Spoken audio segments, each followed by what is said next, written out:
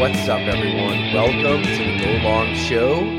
I'm Tyler Dunn here with Jim Monis, golongtd.com, also on Substack, also right in your email inbox. So thank you to everybody who subscribes to get every story, every column, every feature, every profile, and every podcast. We've got 3 of them here. The Go Long Show with Jim Monis, former Buffalo Bills Director of Personnel, former Philadelphia Eagles Scout, New Orleans Saints Scout, and the Ty and Bob Pod with Bob McGinn, Pro Football Hall of Fame writer, been covering the game since 1979, and of course, Favre with the 3-time MVP, Brett Favre. We just recorded episode number 4 this week to dig into the state of the Green Bay Packers. I don't think you're going to want to miss that. Favre had a lot to say about the Packers, about going young, the dangers of going that young. He'd know.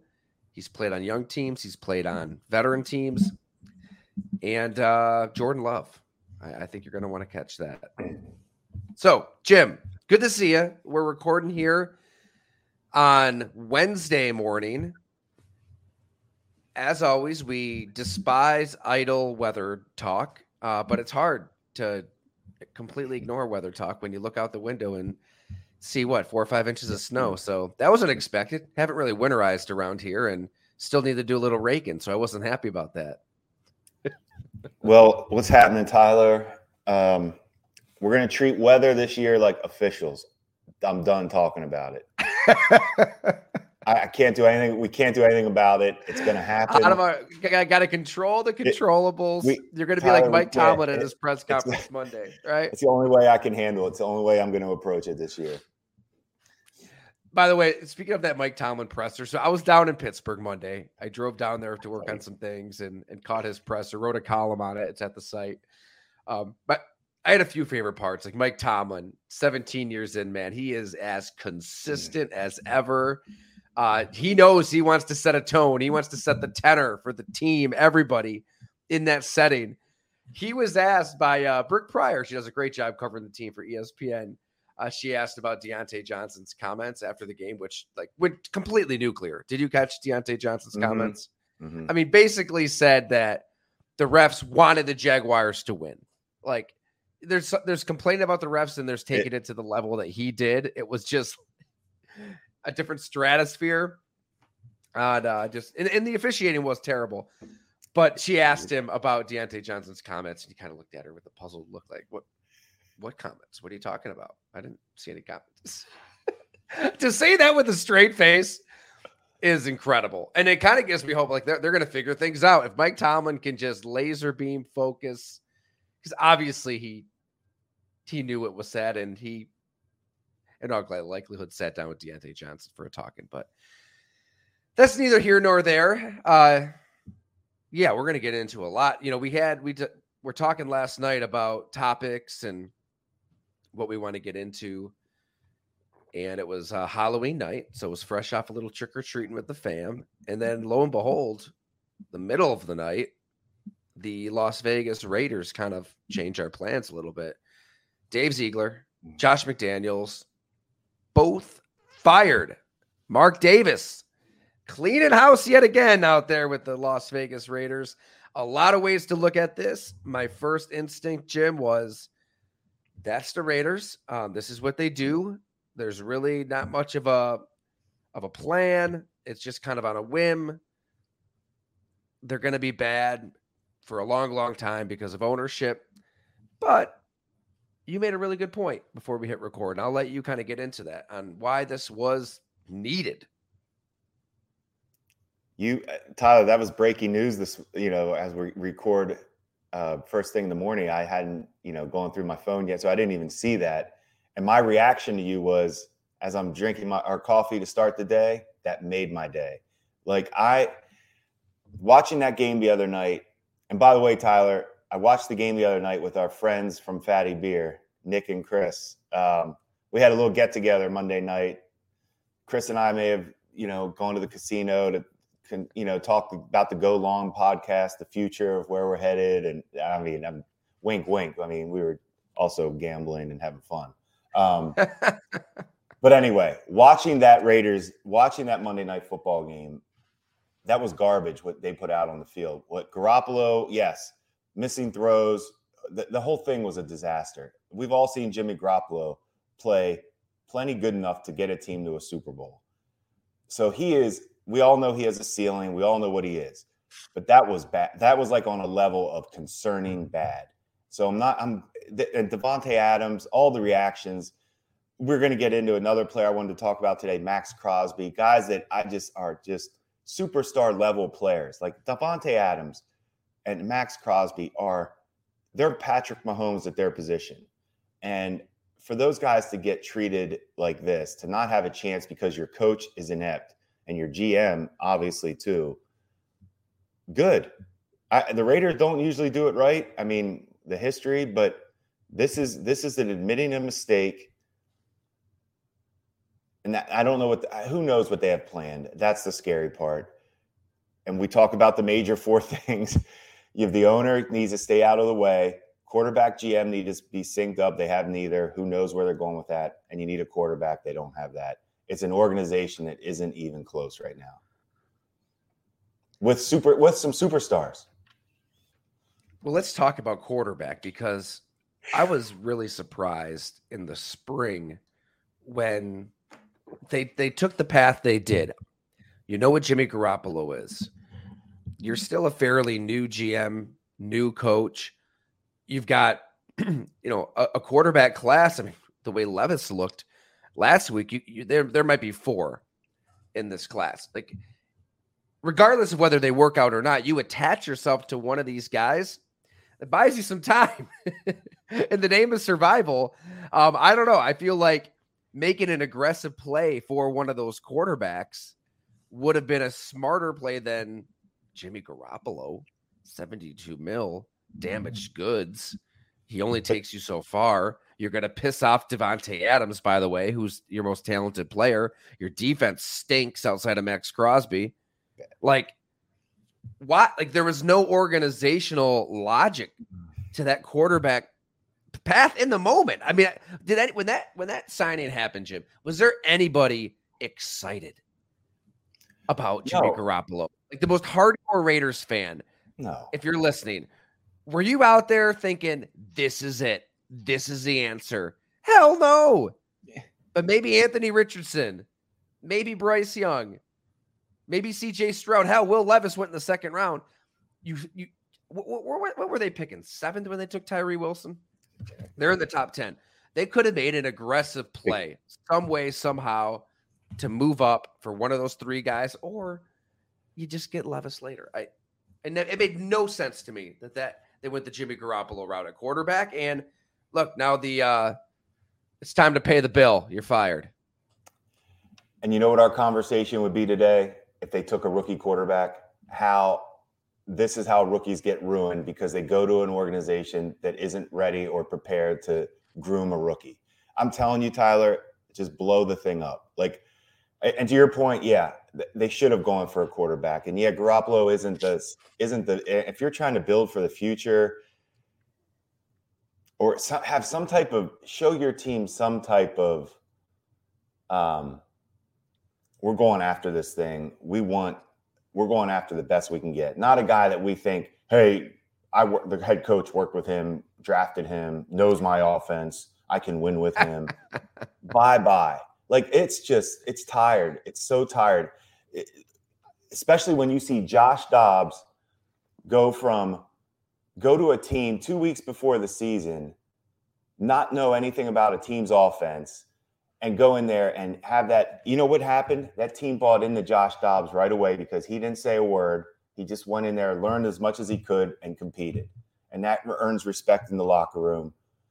Garoppolo has respect.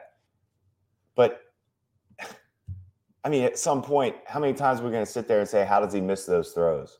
Like, how many times have we said that over the years? That's him. He has a ceiling. He's not the answer. Josh McDaniels isn't the answer. Right. It's just, I get like this, you hear it sometimes in my voice when I don't ever want to see people lose jobs. If look, I thought we lost our jobs, but it didn't have to do with performance.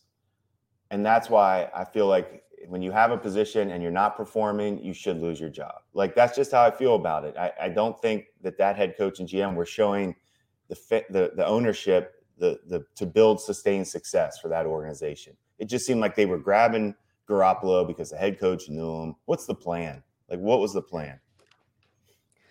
You know, I heard a story once of a head coach berating a member of the media. We'll leave the details of this story for another day. And this head coach at one point said, you know, in a pit of fury, finger in the face, there's people in this building who have families to feed. Well, shit, the decisions you make every single day, families are on a whim by those decisions. Like, yeah, I agree. There are mouths to feed. And whether it's that coach, whether it's any coach, any GM in the NFL, the decisions you make are going to change lives for better and often for worse. Those lives will be uprooted. They're going to move across the country. I mean, think about all these fringe NFL players, and I get it. We're pro player on here, and which I respect because you were in that front office seat. But these guys, those fringe players, they might be on 4 or 5 teams over the course of a couple seasons, and they're constantly on the move, living out of a hotel, not knowing if they're going to be on the practice squad or the 53 and what to tell their wife, their girlfriend, their kids. It's a different lifestyle. It's a nomadic lifestyle. They signed up for it. Absolutely. They signed up for it. It's professional football. But yeah, like you feel bad when somebody gets fired, but a lot of the times they do it to themselves by their actions, their inaction, their words, what have you. And, you know, if we transition here, these Belichick knockoffs, man, they just fail one by one. It's unbelievable. Yet very believable because you can't replicate Bill Belichick anywhere else. I mean, Josh McDaniels has done this twice now with an in-between Indianapolis Colts fiasco where he was going to go there and then he came back. You don't hear the greatest things about Josh McDaniels. And I'm thinking back, I had to pull it up here. We had that series on Tua Tagovailoa around this time a year ago. Obviously, Brian Flores is out, Mike McDaniel is in, and it just completely revitalized Tua's career. And it all started with the confidence. Yes, Tyreek Hill. Yes, Jalen Waddle. Yes, this offense that takes advantage of his timing, his accuracy, all of that. But just a coach who freaking believes can go a long way. And the horror stories that you hear from these Belichick knockoffs, Josh McDaniels came up. It's in the story. I was told he'd just berate players for 20 minutes straight on the same play in a meeting. As one source says, quote, he just completely degrades you and breaks you down and thinks that's the motivation that works. Obviously, you saw what Matt Patricia did in Detroit, that series that ran before the season. Brian Flores, Tua could have ruined Tua for good. Probably should have. It's incredible that he's even here. I think he's number 1 in passer rating in the NFL still. But yeah, you don't hear the best things about McDaniels. Is this it? I mean, are we still going to see teams hire these kind of coaches? You know, whether you're a Belichick disciple or not. Like, will an owner fall again for old school, beat the team down? I think where I'm at with coaches sometimes, and GMs too, everybody, that I look at the difference between Denver's offense last year and this year. And it's drastic in the terms of not necessarily yards per play are a little bit better. All the stats I looked at are a little bit better, but the one that's really the biggest one is the points per game, points per play. It's coaching. Like, coaching matters. Russell Wilson stats look good. You know, there's a big stat going around that Russell Wilson's stats are better than, they're better than Mahomes this year. If you just look at touchdowns, picks, yards, all that stuff.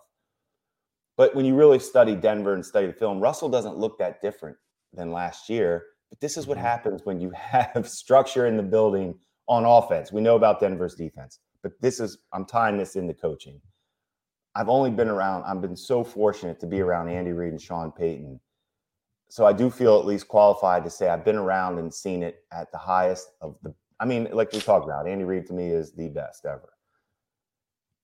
It matters so much that I hope that, like we always say, I hope this team, Davis, somehow finds a way to put the GM in charge or the coach in charge, let him pick the other person and do this thing the right way. Here's your chance.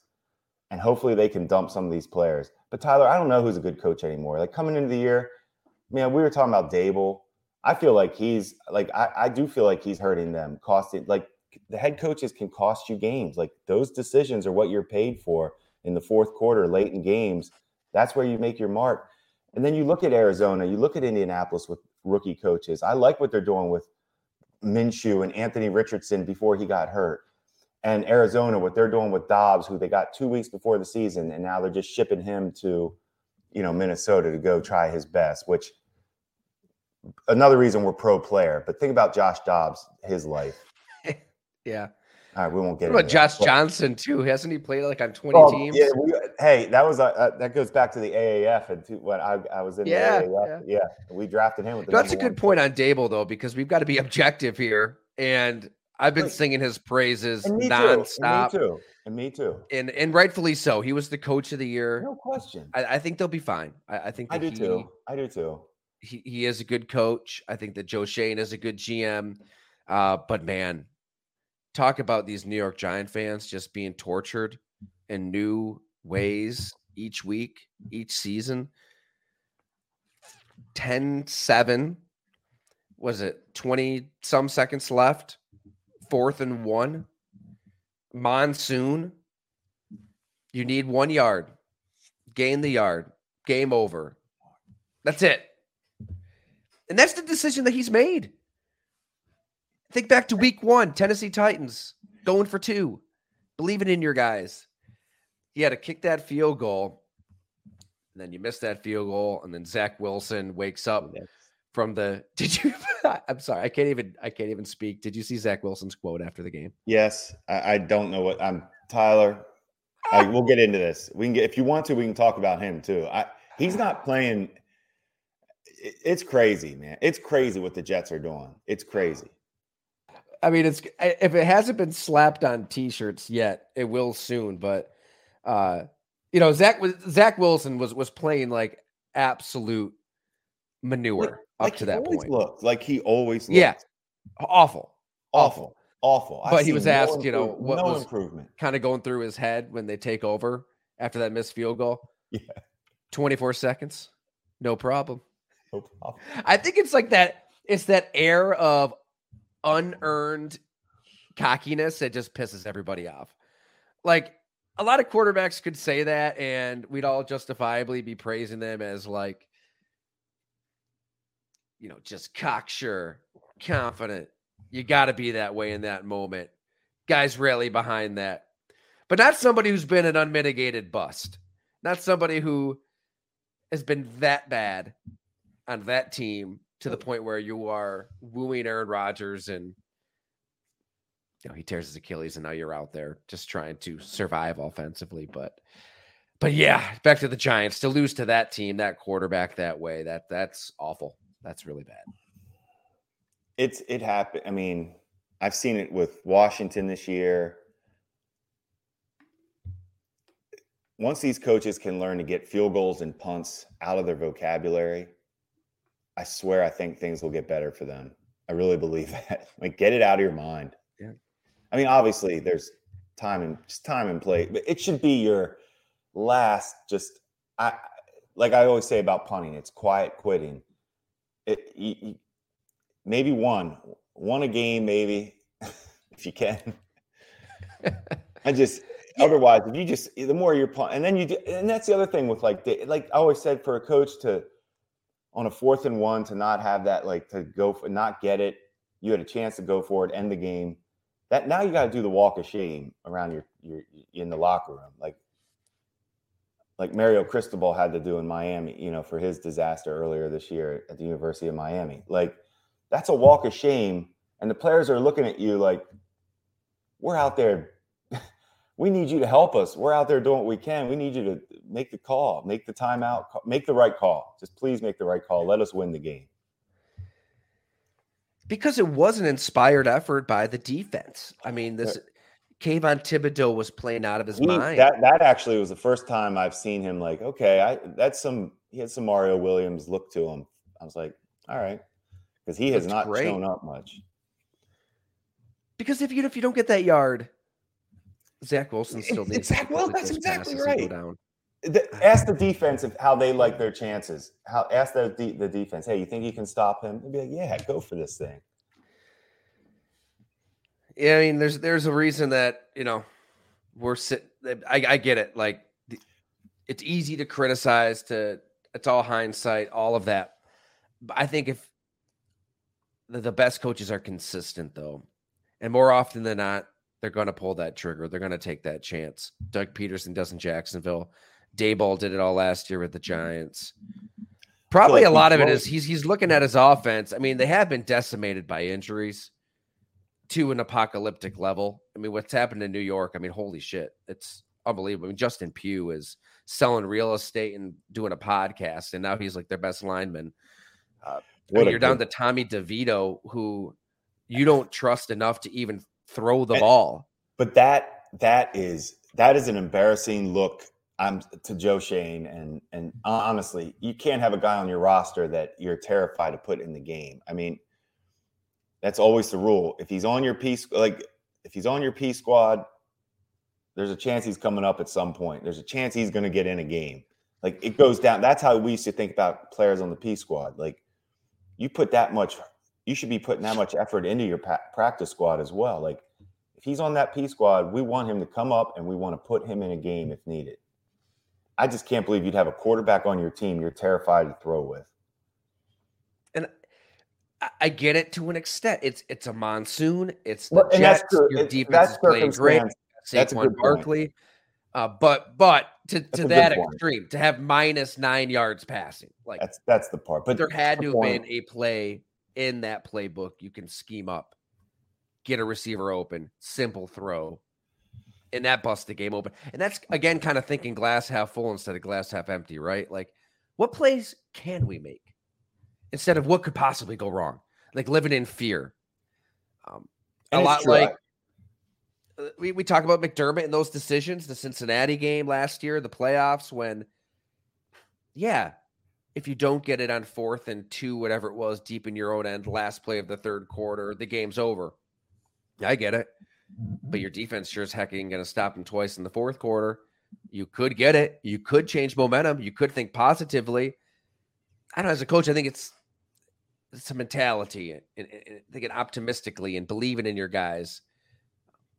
But they obviously didn't believe in Tommy DeVito there. So that's where the GM and the coach all need to be kind of in sync and find guys you believe in. And well, they do. They do have an out.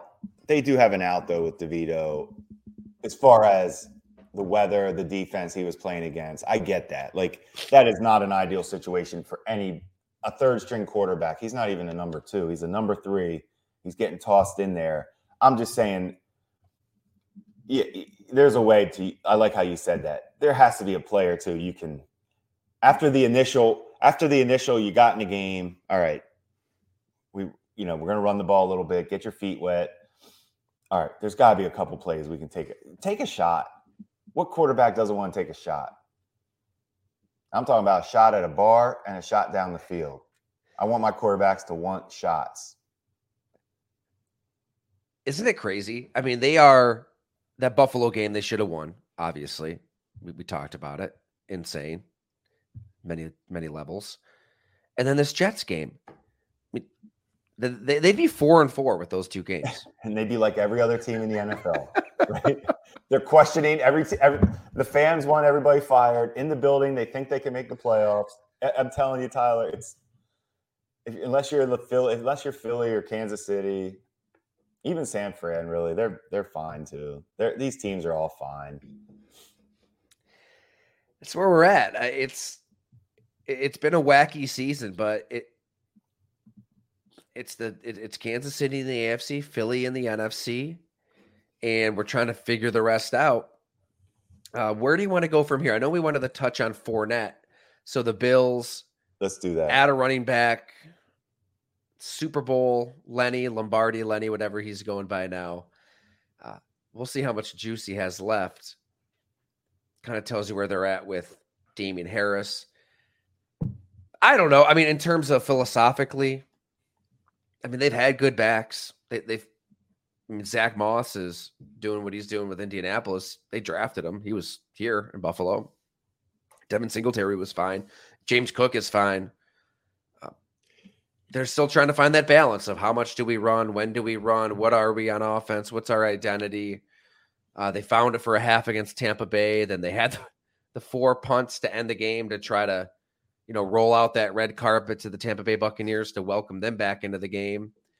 Does this transaction move the needle for you at all? And thinking back, that would have been your last draft, or I'm sorry, your second to last draft with the Bills. I think it was Was it the 17 drafters? I believe it was 17. Yeah, that was our last. So draft. that was the last draft with the Bills. Yeah, that's what I thought it was. And so that draft was the running back draft where, and why I smile when they got Fournette. And you asked me if it moves the needle. Yeah, not. Yeah, and Rasul Douglas. That combination, because here's what they both have that I love about Fournette and Douglas is they have the junkyard dog toughness. Like they have all the grit you want. And at this time of year to come in, I like that. So you're getting that right away. And that is never a bad thing. Douglas, we know. Douglas, here's the thing about Fournette and Rasul Douglas. Neither guy can run. All right, neither guy's fast. Douglas gets by on pure length, ball skills, instincts, and like we talked about, the toughness. Fournette is a straight, he's going straight ahead. He's going to run you over. You know what's coming. He can catch the ball out of the backfield, and he can protect as far as he knows protections. So a lot of those go into play too when you get a veteran back. I like it. Is it going to be a game changer? I don't know. I don't know how committed the Bills are ever going to be to running the ball, but I think having Fournette gives you a mentality as a coach because here's a guy that's known for it, has done it, has a hunger to him. So now you get him. All right, this is what he does. Let's do it with him. And it may change up how you call a game with a guy like Fournette, especially now they're doing well in the red zone this year, scoring touchdowns, which is I think one of the great stats, red zone touchdowns and not field goals. And the Bills are doing that. So I like the addition. Jim, I really think it's important to remember with Leonard Fournette too, how he came up. New Orleans, 7th Ward, preordained for greatness. Really, it's crazy. And I forgot about it a little bit myself. It's been so long. But in 2019, I sat down with Leonard Fournette down in Jacksonville. I think we met up at like a Top Golf or something and just got into his life, his off season, his turnaround. Really, he kind of had this reawakening where he just went out to the middle of nowhere, Wyoming, trained like Rocky, and wanted to turn his career around, turn his life around, cut people out of his life. But we kind of started at the start, and it's easy to forget. So this is somebody who at 18 years old, you've got Lil Wayne tweeting about you. LSU head coach Les Miles compared Leonard Fournette to Michael Jordan, not once, but twice, before he took one collegiate snap. He's getting those comparisons. I see you're exasperated. Well, and then once he gets to college, local icon Archie Manning, right, who's larger than life down there, he calls Leonard Fournette the next Jim Brown when he's 21 years old. And then he is the number one recruit in the nation. He gets to LSU. He lives up to the hype. I mean, he has an amazing college career. He's must-see TV, just barreling through defenders, strength plus speed a rare combo, right? Anytime you see that, you start to have the visions of Bo Jackson in his prime dancing in your head. But then he becomes an NFL prospect. And you get to that 2017 draft. You're with the Buffalo Bills, with Doug Whaley, Sean McDermott, head coach, your final draft with the team. What was your evaluation of Leonard Fournette? How did you view Fournette, the NFL prospect, back then, 2017, and how did other people in the building view him? So that was the Mahomes draft. So going into that draft, we were picking whatever it was, 9th or whatever that pick was, before we traded out of it. And we knew we had the deal in place with the Chiefs. But if there's somebody that we just loved, we weren't going to trade the pick. So we had to spend a lot of time on those running backs because they were worthy. It was Fournette, Dalvin Cook, and McCaffrey were the three big ones that we're trying to sort through. And when I tell you, Tyler, everybody in the building everybody has them ranked different. The more people you have watch three guys, it's more confusing. I can't explain it. That stack to me, I had McCaffrey 1, Fournette 2, Dalvin Cook 3. I was wrong on Dalvin Cook. As far as when I say I had him, Dalvin Cook is better than Fournette as far as the NFL goes. I thought Fournette would be – I thought Cook was – I was wrong on Cook as far as his explosion and speed. I thought he took a pounding when he ran the ball, even at Florida State. I never thought Cook avoided contact very well. And I worried about that as far as his style went, but I was wrong. I overthought that. The guy is just an animal, and he's legit. Fournette, for a big back, I thought he had a way of delivering the blow more and a way of even maneuvering. He had a little more, like his footwork was good for a big man. I just loved his whole attitude. So, and then you have McCaffrey for me, who I thought McCaffrey's one of those. I talk about guys I've gotten wrong before. McCaffrey, I feel confident in telling you I got right. I thought he was going to be special, superstar. I hadn't seen a back like him that you could just do everything with, keep him on the field all day. He's a nightmare for a coordinator because of his route running and hands, his toughness. I don't care about his size because he avoids. Everything about him right now is what we thought. And he's had health issues. I mean, obviously, he's had tough time staying healthy. So, point being, there was somebody in our building that is still there in Buffalo that had Fournette as the number one back in that draft. Love Fournette.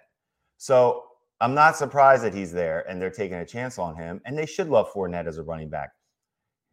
And there were people that didn't like McCaffrey in that building, that didn't think he was worthy of a top 10 pick. I mean, let's cut to the chase. Well, Sean McDermott is let's just say head coach making these decisions with you. How did he view these backs? Let's just say I think it would have been a tough sell to take him top 10 for us. McCaffrey? Yes. Based on decision makers possibly not wanting his style. So we'll leave it at that. He is white. He is a white running back. He's got that working against him. That's a good thing about tape. It's all the same. It's hard to believe that a guy that special. I think back to a guy like McCaffrey, how he wasn't even a top 5 pick.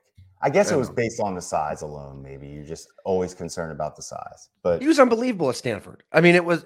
Tyler, you think about those Pac-10 players, those West Coast players, like us East Coast residents. We don't really see those games, but he was one player that forced you to maybe stay up a little later than you wanted to, just to see what he would do next. That was Christian McCaffrey. Well said. 2 running backs that I think about that I don't even know who else was on their team, but watching them, it didn't matter who was on their team. They were going to get their yards. It was McCaffrey and Shady McCoy. When you watch Shady at Pitt, it didn't matter. Like he didn't have NFL players. He didn't have an NFL quarterback. Those guys are so special when you see that. To your point, you want to stay up, watch them. Anyway, but that draft was, like I said, I was a little low on Cook. I had Cook more as a second round pick. I was wrong on Cook. he is, whew, he is everything. I think the big question too with Fournette is if he's focused, if he's locked in, you are getting a special running back. Now, that offseason I referenced into 2019, that's when he dropped from 247 to 228. He's just out in the middle of nowhere, Wyoming, training like a madman, knew his career was on the line, knew he came in with all these expectations and had a good season. It wasn't a good season for the Jaguars, but he did kind of turn things around personally. Eventually wears out his welcome there. Granted, you've got a lot of factors, right? Doug Marrone. I'm sure they didn't see eye to eye. Gets to Tampa Bay, and things are a little dicey mid-season. He really opened up on this in the America's Game documentary on that Tampa Bay Super Bowl team. It's really worth your time watching. But, Bruce Arians was kind of blunt with Fournette, and Fournette knew that if I didn't become more of a team player and buy into what we're doing, I'm going to get cut again, and I'm going to be in the wilderness. And he buys in. He becomes central to their offense. I know we'll all remember that as a Tom Brady Super Bowl, but it was Fournette with a dash of Ronald Jones, I guess, in that ground game that really powered them through the postseason and especially against Kansas City in the Super Bowl. I mean, he was excellent, Leonard Fournette, and that was only a couple seasons ago. So where is he physically? Where is he mentally? He wanted to join a contender, right? I'm sure he had opportunities to sign with teams before this, and he actively chose the Bills. The Bills wanted him. I don't know. I felt like Latavius Murray was fine. Murray was playing okay. James Cook's been good. I don't really know what the rotation is going to look like, what the run game will look like, but it's a low-risk addition. That could, if it doesn't work out, doesn't work out. If it works out, you might have somebody that can really give you a little bit of punch in the winter. Agree. He's different. Guys that were superstars at a young age, that doesn't go away. Like they fight. He's fighting right now. He knows how to be. He has a level. He expects to play at a certain level. He has expectations because that's all he's ever done. So you're getting a hungry guy that used to be a star like this. I like it. Plus, he's bald and has a beard, so that's a good thing. So he could be a podcast star. Yeah. He's got that working for him. We jumped right into Fournette and the Bills, but would be remiss if we didn't look at the inverse. That's the word I'm looking for, of the Las Vegas Raiders dumpster fire, because we saw it on the same field. Yes. The Detroit Lions under Brad Holmes, under Dan Campbell, I think it bears repeating, like, okay, the Raiders, here's how everything goes wrong. Here's Detroit. Here's how everything goes right. What does that juxtaposition really look like to you, Jim? It looked like, we should have touched on it when we talked about the Raiders, because it was watching the two opposite organizations doing things the right way and the wrong way. And Detroit, Tyler, I was going to ask you, did you know if Brad Holmes and Dan Campbell, was there ever a connection? Did you hear anything about those two? I guess here's why I'm asking. They appear very synced up as far as whenever you see that Brad is drafting players that are getting on the field and the coach is happy, that means they're getting each other. Like Brad's getting the kind of guys they want the same guys, and that's when you feel good. And the question always becomes to us now, is Goff good enough outdoors? That for Detroit is going to come down to it. Is Goff good enough against good defenses outside in the weather? If the conditions are right, we know Goff is pretty good. Anyway, love what they're doing as an organization. Like, even the fact that they got rid of a guy like Swift, who's a good player. And I was confused by it at first, because to me, you're just doing that, you're spinning wheels, replace a good player and get a good player in Gibbs, until I watched Gibbs.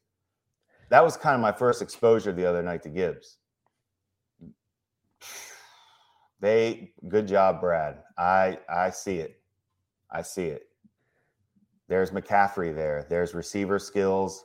There's explosion, game-breaking speed. There's instincts. You know, when you just see guys with the ball and just have a feel like he had all that, I thought. So anyway, love the way Detroit, and you've been on Detroit, but I thought about the other night just watching those two teams play. It's like, look at the disaster on one side of the field. The other side of the field, honestly, was trying to give that game to the disaster.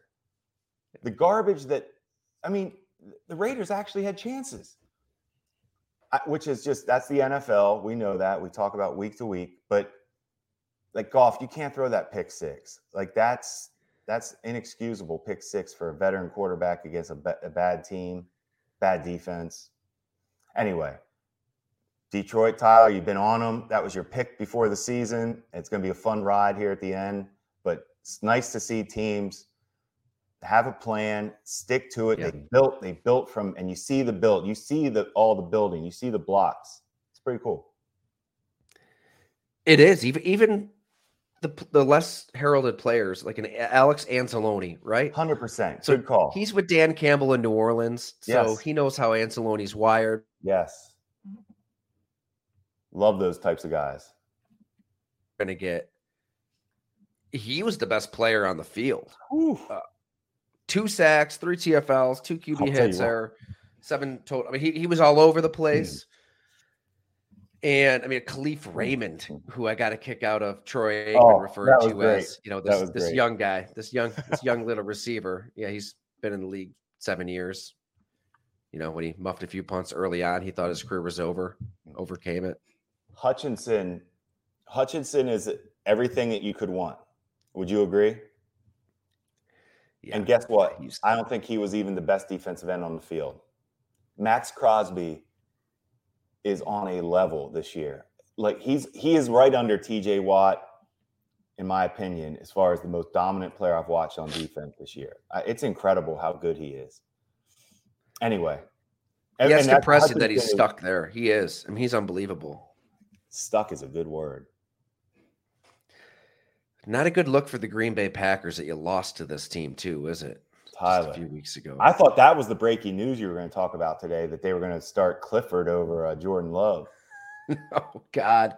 And if that's the case, whoa. But I'm not sure how many. Granted, you need to see more out of Jordan Love. Oh, yeah, I'm not right now. I'm saying but it's such a mess. I mean, their problems are so much deeper than the quarterback. Agreed. The quarterback is what everybody will be talking about on every program. And I get it. It's the quarterback. And he's replacing Aaron Rodgers, who replaced Brett Favre. And we're going to get into it with Bob McGinn later today on that podcast. Yeah, I always try not to talk too much Green Bay because I know you guys hit it hard. But really, I mean, it does tie into this. If the Raiders are willing to just fire their head coach, fire their GM, dare themselves to get better, an owner makes that decision. Green Bay doesn't have an owner. They don't have somebody at 1 a.m. who's going to make a move like this, right? They've got Mark Murphy, who is the president, who does have authority, but he's not an owner like a Mark Davis, like a Jerry Jones, a Terry Pagula. Pick any owner in the NFL, Shad Khan. I think fans, justifiably so, want to see some action taken, though, in Green Bay. I mean, this has been awful. Goes back to we'll see how the rest of the season goes, but a lot of these draft picks haven't really panned out. So, I mean, there is a lot on the GM, again, that we've praised plenty on this show, and I still will, for having the guts to move on from Aaron Rodgers. However this plays out, they had to do that. But you want to see more out of those draft picks, and you want to see more out of the game plan. I mean, Matt LaFleur, you know, if you're looking at that Shanahan coaching tree, where is that limb going? I mean, that limb is that's the one with all the rotten apples on it. That's the one that's decaying, rotting, falling. Your daughter's asking, Dad, what's wrong? What's wrong with that limb? What's going on? Oh, it's on the ground. And now we're tossing it over the fence. He ain't doing what Mike McDaniel's doing. Bobby Slowick, Kyle Shanahan. It looks like a different offense. It ain't the same. So, we'll have a story on that too later this week. But I think we were all expecting since Jordan Love has been sitting behind, and been in this offense, it should have looked a little bit. It shouldn't look like the Panthers on offense. Like, that's how bad Green Bay's offense looks to me sometimes, where it's just I can't figure out anything they're trying to do. And where's the talent? Panthers, to be honest, have more talent, I think, at skill positions than Green Bay has right now. Like, I don't know. It's bottom line situation, not good. Like, if you're talking about, Love the offense looks so far behind. And to your point, how is that? That's on the coach. It's a combination. He's not going right. anywhere. It looked fine with Aaron Rodgers. That offense looked just fine with Aaron Rodgers. Did it though? They were 4-8 at one point last year. They Fair enough. The wins and losses is one thing, but Aaron Rodgers, Tyler, I'd love to be honest. Is he looking around like, see, I told you guys, this is why I didn't want to be there. Like, we didn't have the talent. This coach he's not shit without me. Like, just like Drew, like, I swear it's like all these quarterbacks are realizing that they leave these teams. Like, but he needed Devontae Adams too. Like, I think which Aaron Rodgers are we talking about? 2019, 2020. I'm talking about Aaron Rodgers. To me, has always been. That's fine. I'm not going to base it on wins losses. He is the most talented as we've ever watched. You've done the work on him as his personality, and it ran its course in Green Bay. It had to stop. We've talked about it. It did. It just wasn't going to go where it needed to go. I'm just thinking to myself, why would Aaron Rodgers have wanted to play in Green Bay? Like, I don't, if he was out there this year, I don't know what the difference would be. What would the difference be in Green Bay this year? It would look a little better. If his gripe was wanting some veterans, wanting Devontae Adams to stick around, wanting an Odell Beckham, that's what with this group. But if he did, then don't rake the team over the coals contractually, financially. That's what he did, and he's got every right to do it. Don't get me wrong; he does every right. He winning those MVPs to get 3 years, $150 million. Green Bay's living in that world now with all that dead cat money. They're paying the price. But if the gripe is, why would he want to be there when they're that young? It's like, well, you did have some control over that too. If you're Aaron Rodgers, you could do what Tom Brady did every year of his prime and take less money, so they go sign veterans. Like, he could have done that. Very fair. I'll say this though, where I underestimated the Rodgers Jets situation was that Jets defense, Garrett Wilson. If Aaron Rodgers, even as is their quarterback, the running back, and Breece Hall, stud, he's special, they would have been in the mix. They would have been in the mix. Contenders in the AFC. I was wrong. I was wrong about that. I was too. This Jets defense. I kind of thought they'd fall off a little bit. They have not at all. Too hard to throw Rodgers into an AFC conference like that and think they could compete against these established Bengals, Bills, Chiefs, Ravens. They could have competed. This defense, that's the difference. They are that good to keep you in every game. They are. Even when they didn't have Sauce Gardner, right? He's out. Amazing. DJ Reed was out a couple weeks back, and they still beat Philly. That was the Philly game, right? Yeah. Still look incredible. So I don't know. Let's end here. So we know the Chiefs in the AFC, the Eagles in the NFC. Did I just say that right? It's early. Yeah. What team aren't we talking about that's going to work their way into the mix the second half of the season? I think we've talked plenty about Detroit and San Fran. They're the obvious ones in the NFC. Dallas is still sneaking around. They're always the wild card. Dallas is that team that you don't want to play, but maybe you do want to play.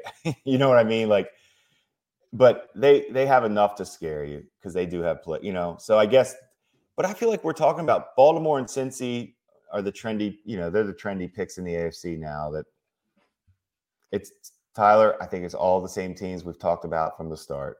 It's San Fran, Philly, Detroit, Jacksonville's in the mix in the AFC. They're officially right there. It's going to be I don't think there's any surprise teams. Would you say there's a Seattle? I don't think Seattle. I'm not buying into Seattle yet. No. Wow. I'm not. I'm stubborn. Why? I don't see it. I don't think Geno. I don't think it's good enough. I think they need things to be too right. Geno is good. He's good. I just don't think he's elevating their offense against when it gets time when you need it, when you need the quarterback. Is Brock Purdy elevating though? I think Purdy's fine, even through some of this. It's been a strange couple weeks for Purdy. That it started in that Cleveland game. It was just, they just got to get through this. It's like I keep saying, it's a tough time of year for everybody. Just get through this, get back to being healthy. That Chase Young for San Fran. I'm not a huge watch it. Okay. Last thing I want to say, watch Chase Young against Jordan Mailata for the Eagles, the left tackle. And tell me what you would give up for Chase Young. 0. Because guess what? He went against, basically, I compare Mailata to Wembanyama of the NBA, where we've never quite seen a player look like this at the position. We've never seen a Wembanyama, and we've never seen a Mailata at left tackle. As far as that height and length, he covers up everybody. He moves. He dances with these guys. He's dancing with defensive ends. He's waiting for them to come back to him. He's punching them, waiting to come back. He's dancing out there as 6'8", 350. I'm like, Chase Young didn't have a shot. He looked like a high school, 3-star against 5-star. It is an amazing story. And I'm so glad you brought him up. I can't get over the story because I sat there and told you Trent Williams is the greatest, I think, to ever play the position. And then here this guy is that he may end up being better. Who knows? For those who don't know, he grew up in Australia playing rugby. So Jeff Stoutland, Eagles offensive line coach, takes him on as this project. And you're right, he's massive. I talked to him a little bit Super Bowl week last year in Arizona, and to stand next to him, holy hell. Just a massive, massive individual. 6'7". Those are his pre-draft measurables, so he's probably grown since then. Yeah, about 6'8", 370. And wild. He moves. That's wild. He moves. So that's where you're getting at with the Wembanyama. He just can the move length so well at that size. Just that length of you've never seen a guy quite with that measure, just that. Because usually that tall left tackle is, it's hard to play low. It's hard to have bend, leverage. He's okay with it. He can absorb it. He doesn't get knocked out. Those guys have a tough time with balance because they're so tall. His balance is ridiculous. He's just rock solid, everything. And he's only going to keep getting better. I would agree. Yeah, we'll definitely need to have another podcast soon on what we were going to talk about in terms of non-quarterbacks. Yeah, that will decide this season. Yeah. He's right up there. Just players we aren't talking nearly enough about. But I think that's going to be good for today. That was a lively discussion. So thank you, Jim. The Raiders changing things up for us. Good luck. Thanks so much, everyone. Again, read everything. GoLongTD.com or right there on Substack if you subscribe to some various newsletters in the Substack world. Every story, every podcast, right in your email inbox. And if you're a free subscriber, if you're new around here, we'd love to have you upgrade. We're completely powered by you. Thank you, thank you, thank you so much. And hey, as the weather turns, we've got our friends over at Fatty Beer. Make sure you get on into Orchard Park, Hamburg, Kenmore, Tonawanda, downtown, anywhere in Western New York, and pick up a 6-pack of whatever beer you prefer. Thanks so much, everyone.